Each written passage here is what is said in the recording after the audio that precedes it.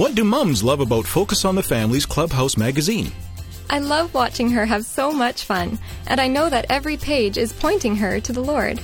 I love that my son teaches me about Jesus from what he learned in Clubhouse magazine. I love watching them get all excited when they run to the mailbox each month. To order your magazine subscription to Clubhouse or Clubhouse Junior, please visit us at clubhousemagazine.ca. That's clubhousemagazine.ca.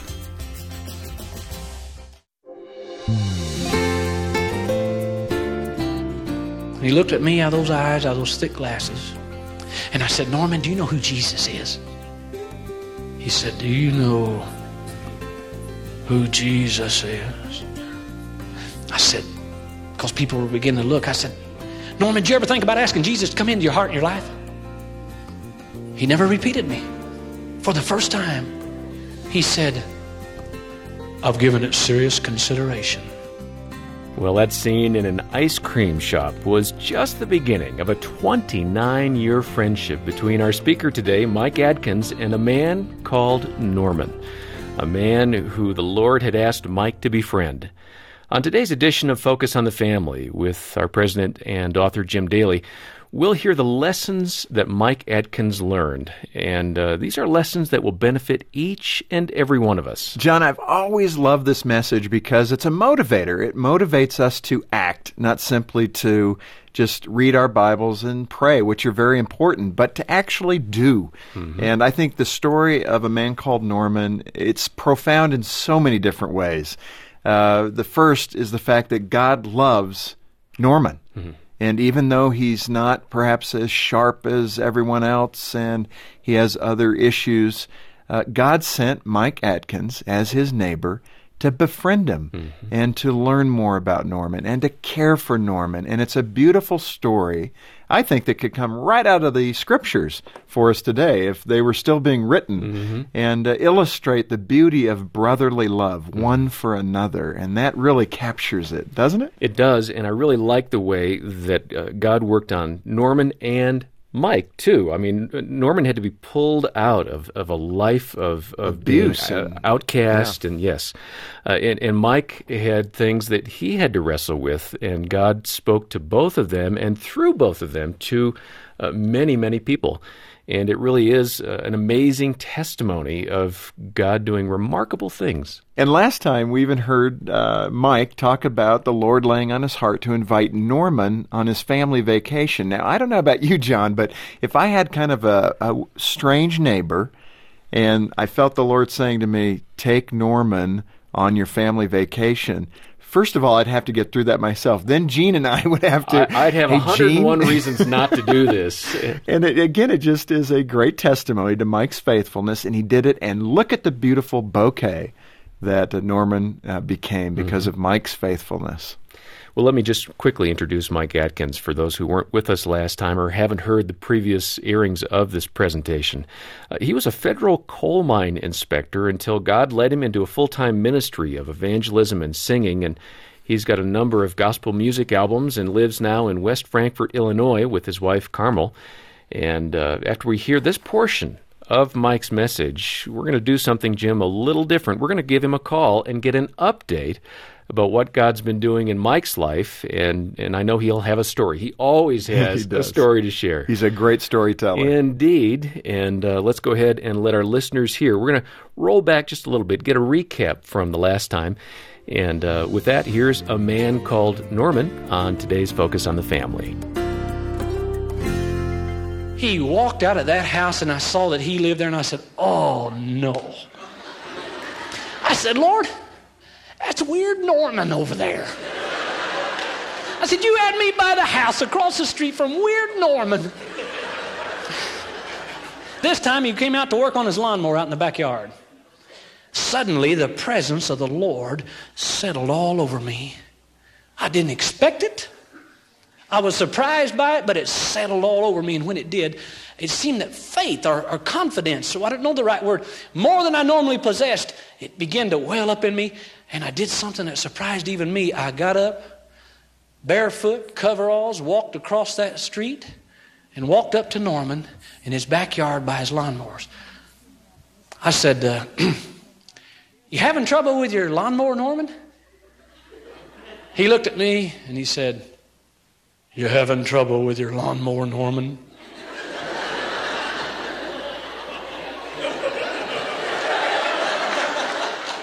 I said, I'm not much of a lawnmower mechanic, Norman. And I heard him say, "I'm not much of a mechanic, Norman." As I looked at him, cleaned a spark plug, tightened a screw or two. I don't know anything about a lawnmower. And I prayed and pulled that rope, and it ran like it'd been to the repair shop. Just hummed, And he did something for the first time I saw when he grinned real big. I saw a green and yellow tooth right here. And I saw one over here and one here and one here. It'd been a busy year. I've been working at the coal mine, and I was tired, and I've been singing in churches on the weekend, and I was telling the Lord about, because my vacation was coming up. And you know what the Lord told me? He said, "Why don't you take Norman with you on vacation?" I said, "I'm going to Opryland, Lord." Norman at Opryland and he said, I said, "Lord, I'm not going to do it now. I'm tired." And a couple of weeks later, we was going down the highway to Opryland. Norman sitting beside me, my wife and kids in the back. We got to Opryland, and I found the bumper cars. We got him in there, and he sat down in that big old bumper car, and he got everybody in the place called over to one side. They turned that right on. He had the whole crowd pinned, and he had his car sideways, and they had them jammed in over there, and they were mad. And he was looking around going, and looking at me going, hey, and he couldn't figure it out. And we began to laugh, and finally somebody got loose. And the ride was about half over, and they felt like they'd been cheated, and they were in a hurry. They came all the way around that rink, and they wanted to hit somebody before that ride was over, and there sat Norman, and they hit him full speed ahead. He went, "Oh," and then he really tried to get that thing going, and here comes someone else, and they were starting to get loose now in great numbers, and one by one, they'd come around, and they'd hit Norman, and the Spirit of the Lord spoke to me, and he said, "That's what they've been doing to Norman all his life. People been hitting on him." I had taken Norman an old suit of mine that I didn't wear anymore. God brought that to my attention, and I went over and looked in this closet, and I couldn't believe my eyes. Old shoes of every description you can imagine, old suits, sweaters that hung this way, all kinds of ties, bolos, sparkly ties, big wide ties, little ties, nothing that anyone would want to wear. I said, "God, give me an opportunity. Bless me some way, Lord." And a revival to sing at came in, and I know they gave me an offering at the end of the revival, and the Lord said, "Buy Norman a suit." I went downtown, I bought one of the nicest suits I could find. I made sure it cost at least more than any suit I own in my wardrobe, and I went to get him and take him, and he picked it out. He liked it. It was kind of dark blue. He had good taste. It had little stitching around here. It was polyester. It was nice. It was expensive. And I said, "Norman, you ever been clean?" He said, "It's been years." He said, "I'm a hermit, you know. My dad got killed in the coal mines about 50 years ago. Went to work one day. I was just a little boy, and he didn't come home. Some men came to our house and said the roof fell in on him. I remember his funeral. I saw my uncle. Haven't ever seen him again. I said, "Norman, I'm going to run some water for you in your bathtub, and I really want you to get clean, because tonight I want to take you down to a church that's having a gospel singing." Went in his bathroom. I couldn't believe my eyes. Pulled the curtain back. Oh, the floor was like dirt.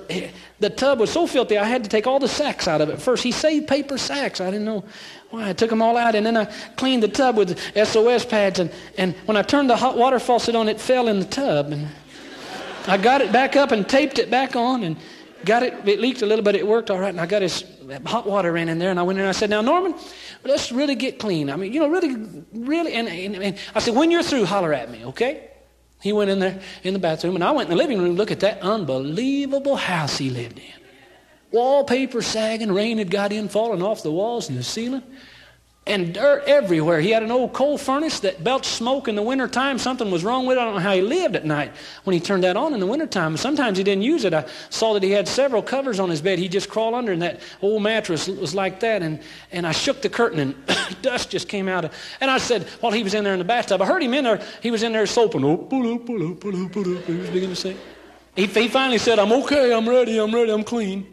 I went in there and I pulled that curtain back. I told him to get out of the tub and just put a towel around him. There he stood. His glasses were off, water dripping in the floor, and with a towel around him, and I looked at him, and have you ever seen mud that had just been smeared?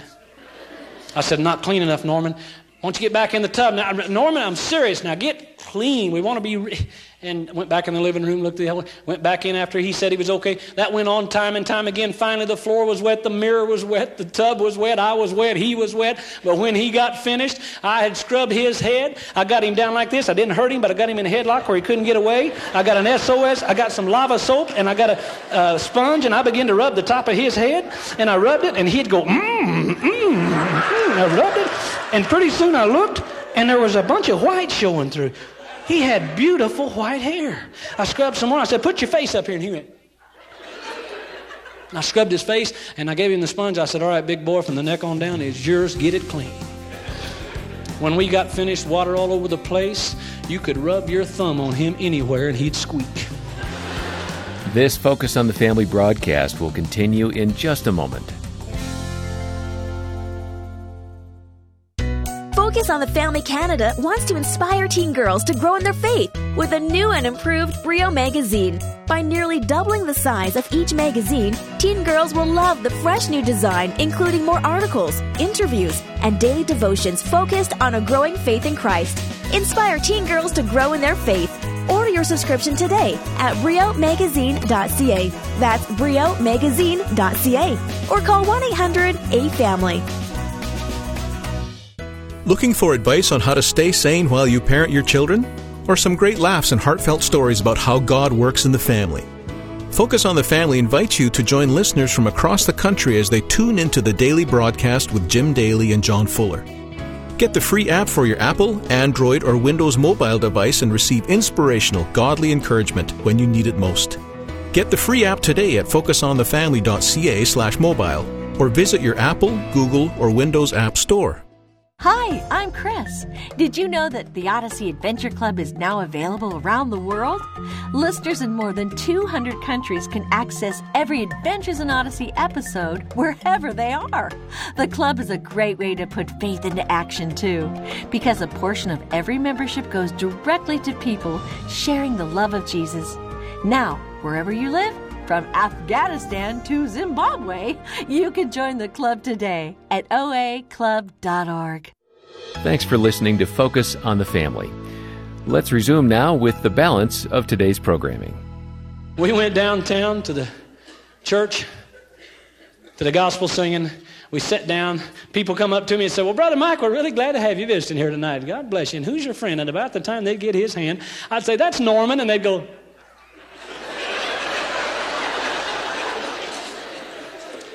One Sunday right after that, the Spirit of the Lord spoke to me and said, today is Norman's day. Take a Bible, get a pastor friend. We went over to Norman's. We got the book of Romans and we began to tell him how we've all come short of the kingdom of God, how he could receive salvation. At first he didn't understand, and then he grasped it. He said to me, oh, I see what you mean. He said, I used to listen when I was a little boy to the radio. My mom would play, that preacher was on, and he said, you mean like my windows right there are so dirty? And he said, you're saying that Jesus, if I'll ask him, will clean my heart up like sometimes when I wash my windows. And I said, yeah, Norman, he'll clean up inside of you and then the outside too. And he said, I would like that.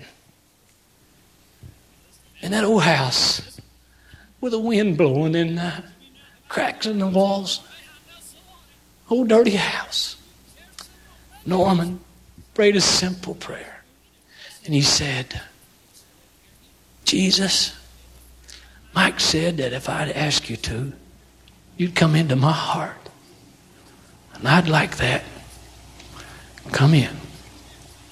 And he was washed white as snow. I rejoiced.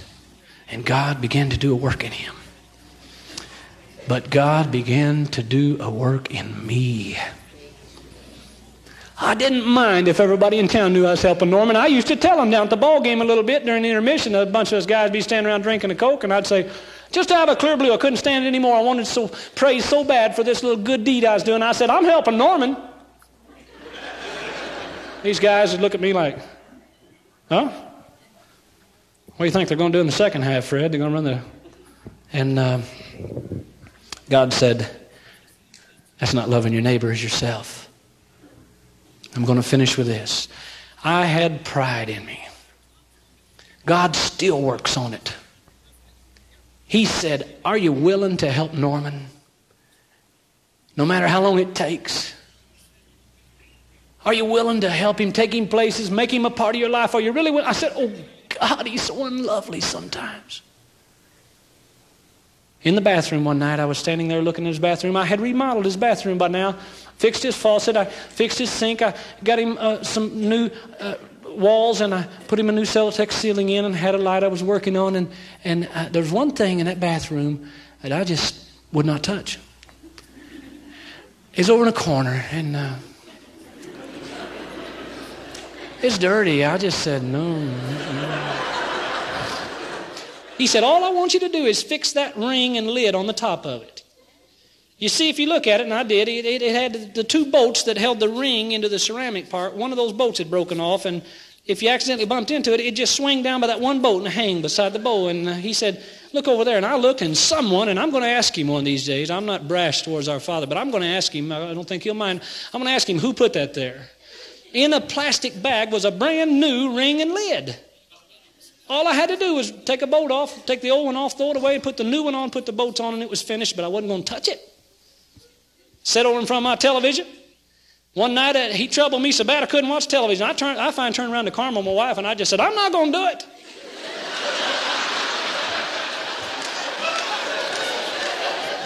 She was looking at the Sears catalog or something. She looked at me like... I couldn't stand it. About an hour later, I went up and got my coveralls out of the pantry, and I put them on, put the collar up. I pulled the sleeves down, found me some gloves that came down over the sleeves. She laughed and told me later if I'd have had an operating mask like a surgeon, I'd have had that on. I got my toolbox, and I crept across the street real late, over into Norman's bathroom, got the tools out, started working on that thing. And that one bolt that was left, I just couldn't... I tried to get that boxing wrench on it, just wouldn't. And if I was God and a guy was finally willing to do something like this, I'd just have him touch that thing. It'd come right off, wouldn't you? But it wouldn't do it. And finally I tried to get as close as I could to it without touching it. You know, watch it. And I'll tell you something, you got to hug one of them things to work on them, you know. And I just couldn't get it off, and so I know we're in a church, and I'm gonna trust God. He's got a good sense of humor, because here's what I finally had to do. It's true. I had to get down on that old filthy floor so I could see up under that thing, and I crawled, and I took that wrench, and I finally got it on that nut, and I moved it a little bit, and old rust and dirt just hit me right in the eye like that.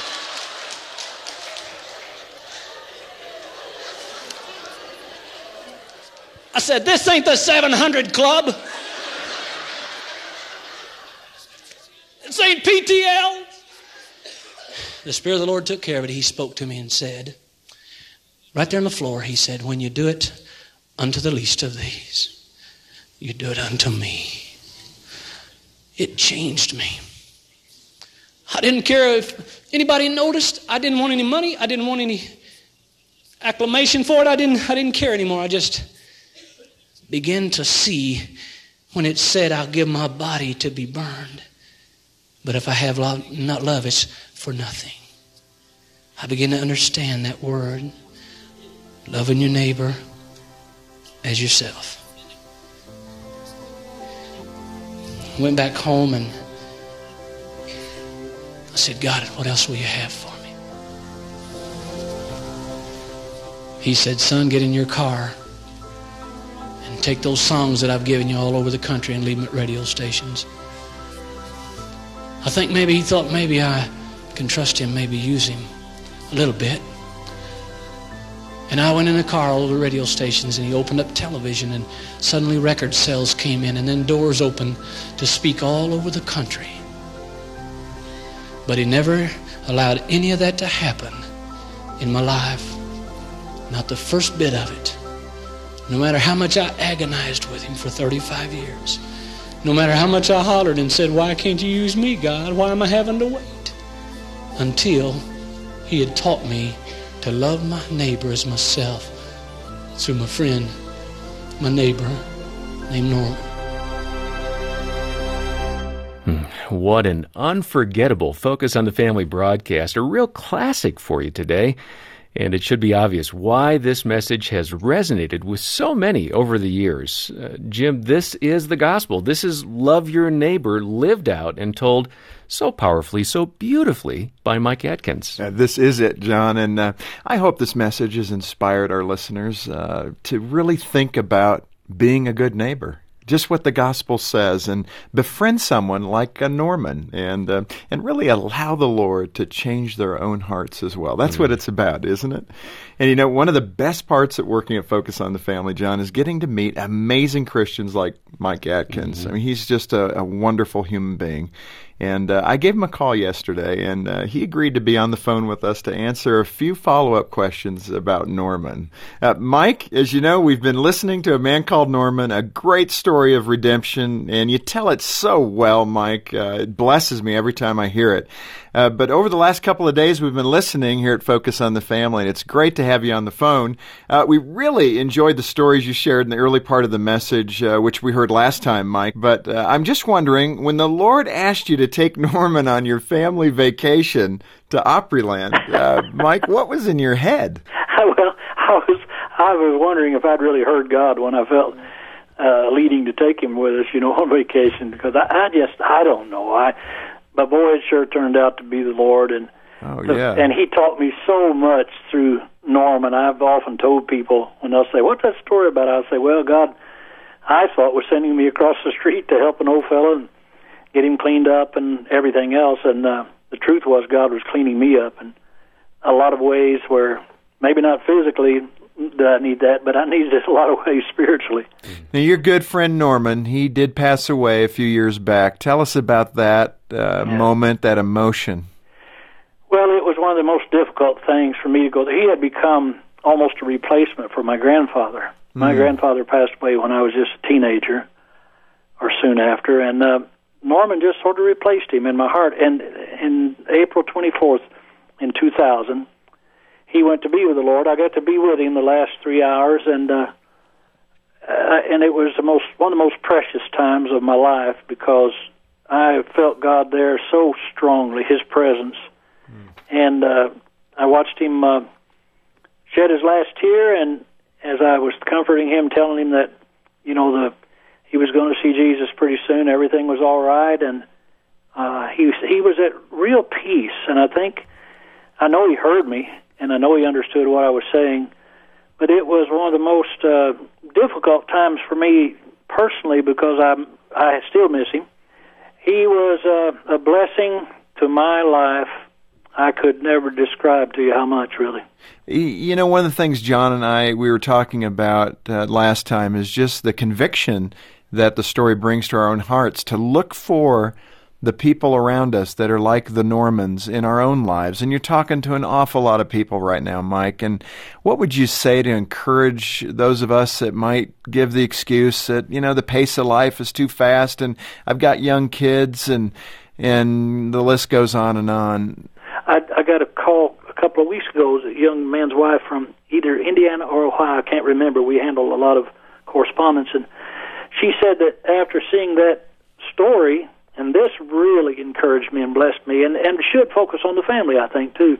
She said, my husband started a men's group down to our church, age 7 to 70, and they meet once a month, this newly formed men's group, and they have each month a project where they go out and they help someone in great need, and that really blessed me to hear that. And then, we get some wonderful, wonderful letters. I got one here, and this was a minister in Tennessee, and he said one Sunday after church, a man came to his office very distraught, crying, Said he'd been looking for work all over the area, been sleeping in his car, driving around for 6 days, and he was exhausted. He said, I've got a full tank of gas now, and I heard about a job 200 miles from here where I might get some work. But he began to weep, and he said, I'm so exhausted, I don't think I can make the trip. So the pastor bought him a motel room, and when they went in to pay for the motel room, his wife, the pastor's wife, and kids had followed in another car.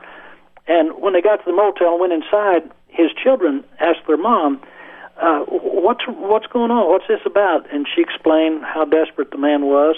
And the children were just flabbergasted. They said they didn't know any human could be that alone. And so when the man came out of the motel office, the children ran up to him, and the little boy handed him a dime. And he said, the tooth fairy left this for me, but I don't need it. No. And then the little girl had a box of graham crackers a lady at the church given her, and she said, I don't need this either. And that so profoundly impacted that man that it gave the minister a great opportunity to share the gospel of Jesus with him. And on the way home, the daughter said, that man reminded me of Norman. They'd seen that story and heard that story, and his son agreed. And anyway, he was thanking us for that and airing it and all that sort of thing. Well, Mike, it's such a powerful story, and even that little story about Norman's impact illustrates the point. And for people to get involved in their neighborhood and in their community, that's really the essence of it, and do it in the name of Christ. It's not simply to be a good friend, but it does have a purpose to it, and that's to lead someone to the Lord, right? That's the bottom line. That's the bottom line, because if they don't know the Lord, wow, it's almost like, what's the point? You know, one place I'd love to be in heaven is standing near you as you and Norman say hello to each other in heaven again. That'll be a great day. I'm sorry. No, I want to see you two embrace each other, my friend. You have done well. I look forward to that. I'm sorry, I didn't want to get emotional. But thank you for that. Amen, brother. Mike, we love you. Thank you for your witness and your example to us all. Thank you. God bless you. God bless you.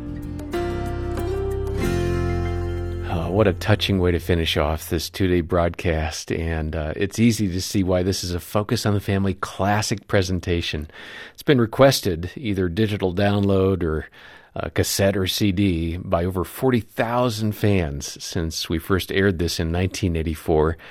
And we've so enjoyed our relationship with Mike Atkins over the years. You can tell he has such a big heart. I'm sure you heard that in his voice. And I'm going to encourage you to get your copy of this presentation on CD. A lot of people still use CDs, including me. We'll send that out to you, and we'll ask that when you get in touch, you contribute to the pro-family work we're doing here at Focus on the Family. Donate and request your CD when you call 800, the letter A and the word family, or online at focusonthefamily.ca. On behalf of Jim Daly and the entire team, thanks for joining us today for Focus on the Family. I'm John Fuller, inviting you back as we once more help you and your family thrive in Christ.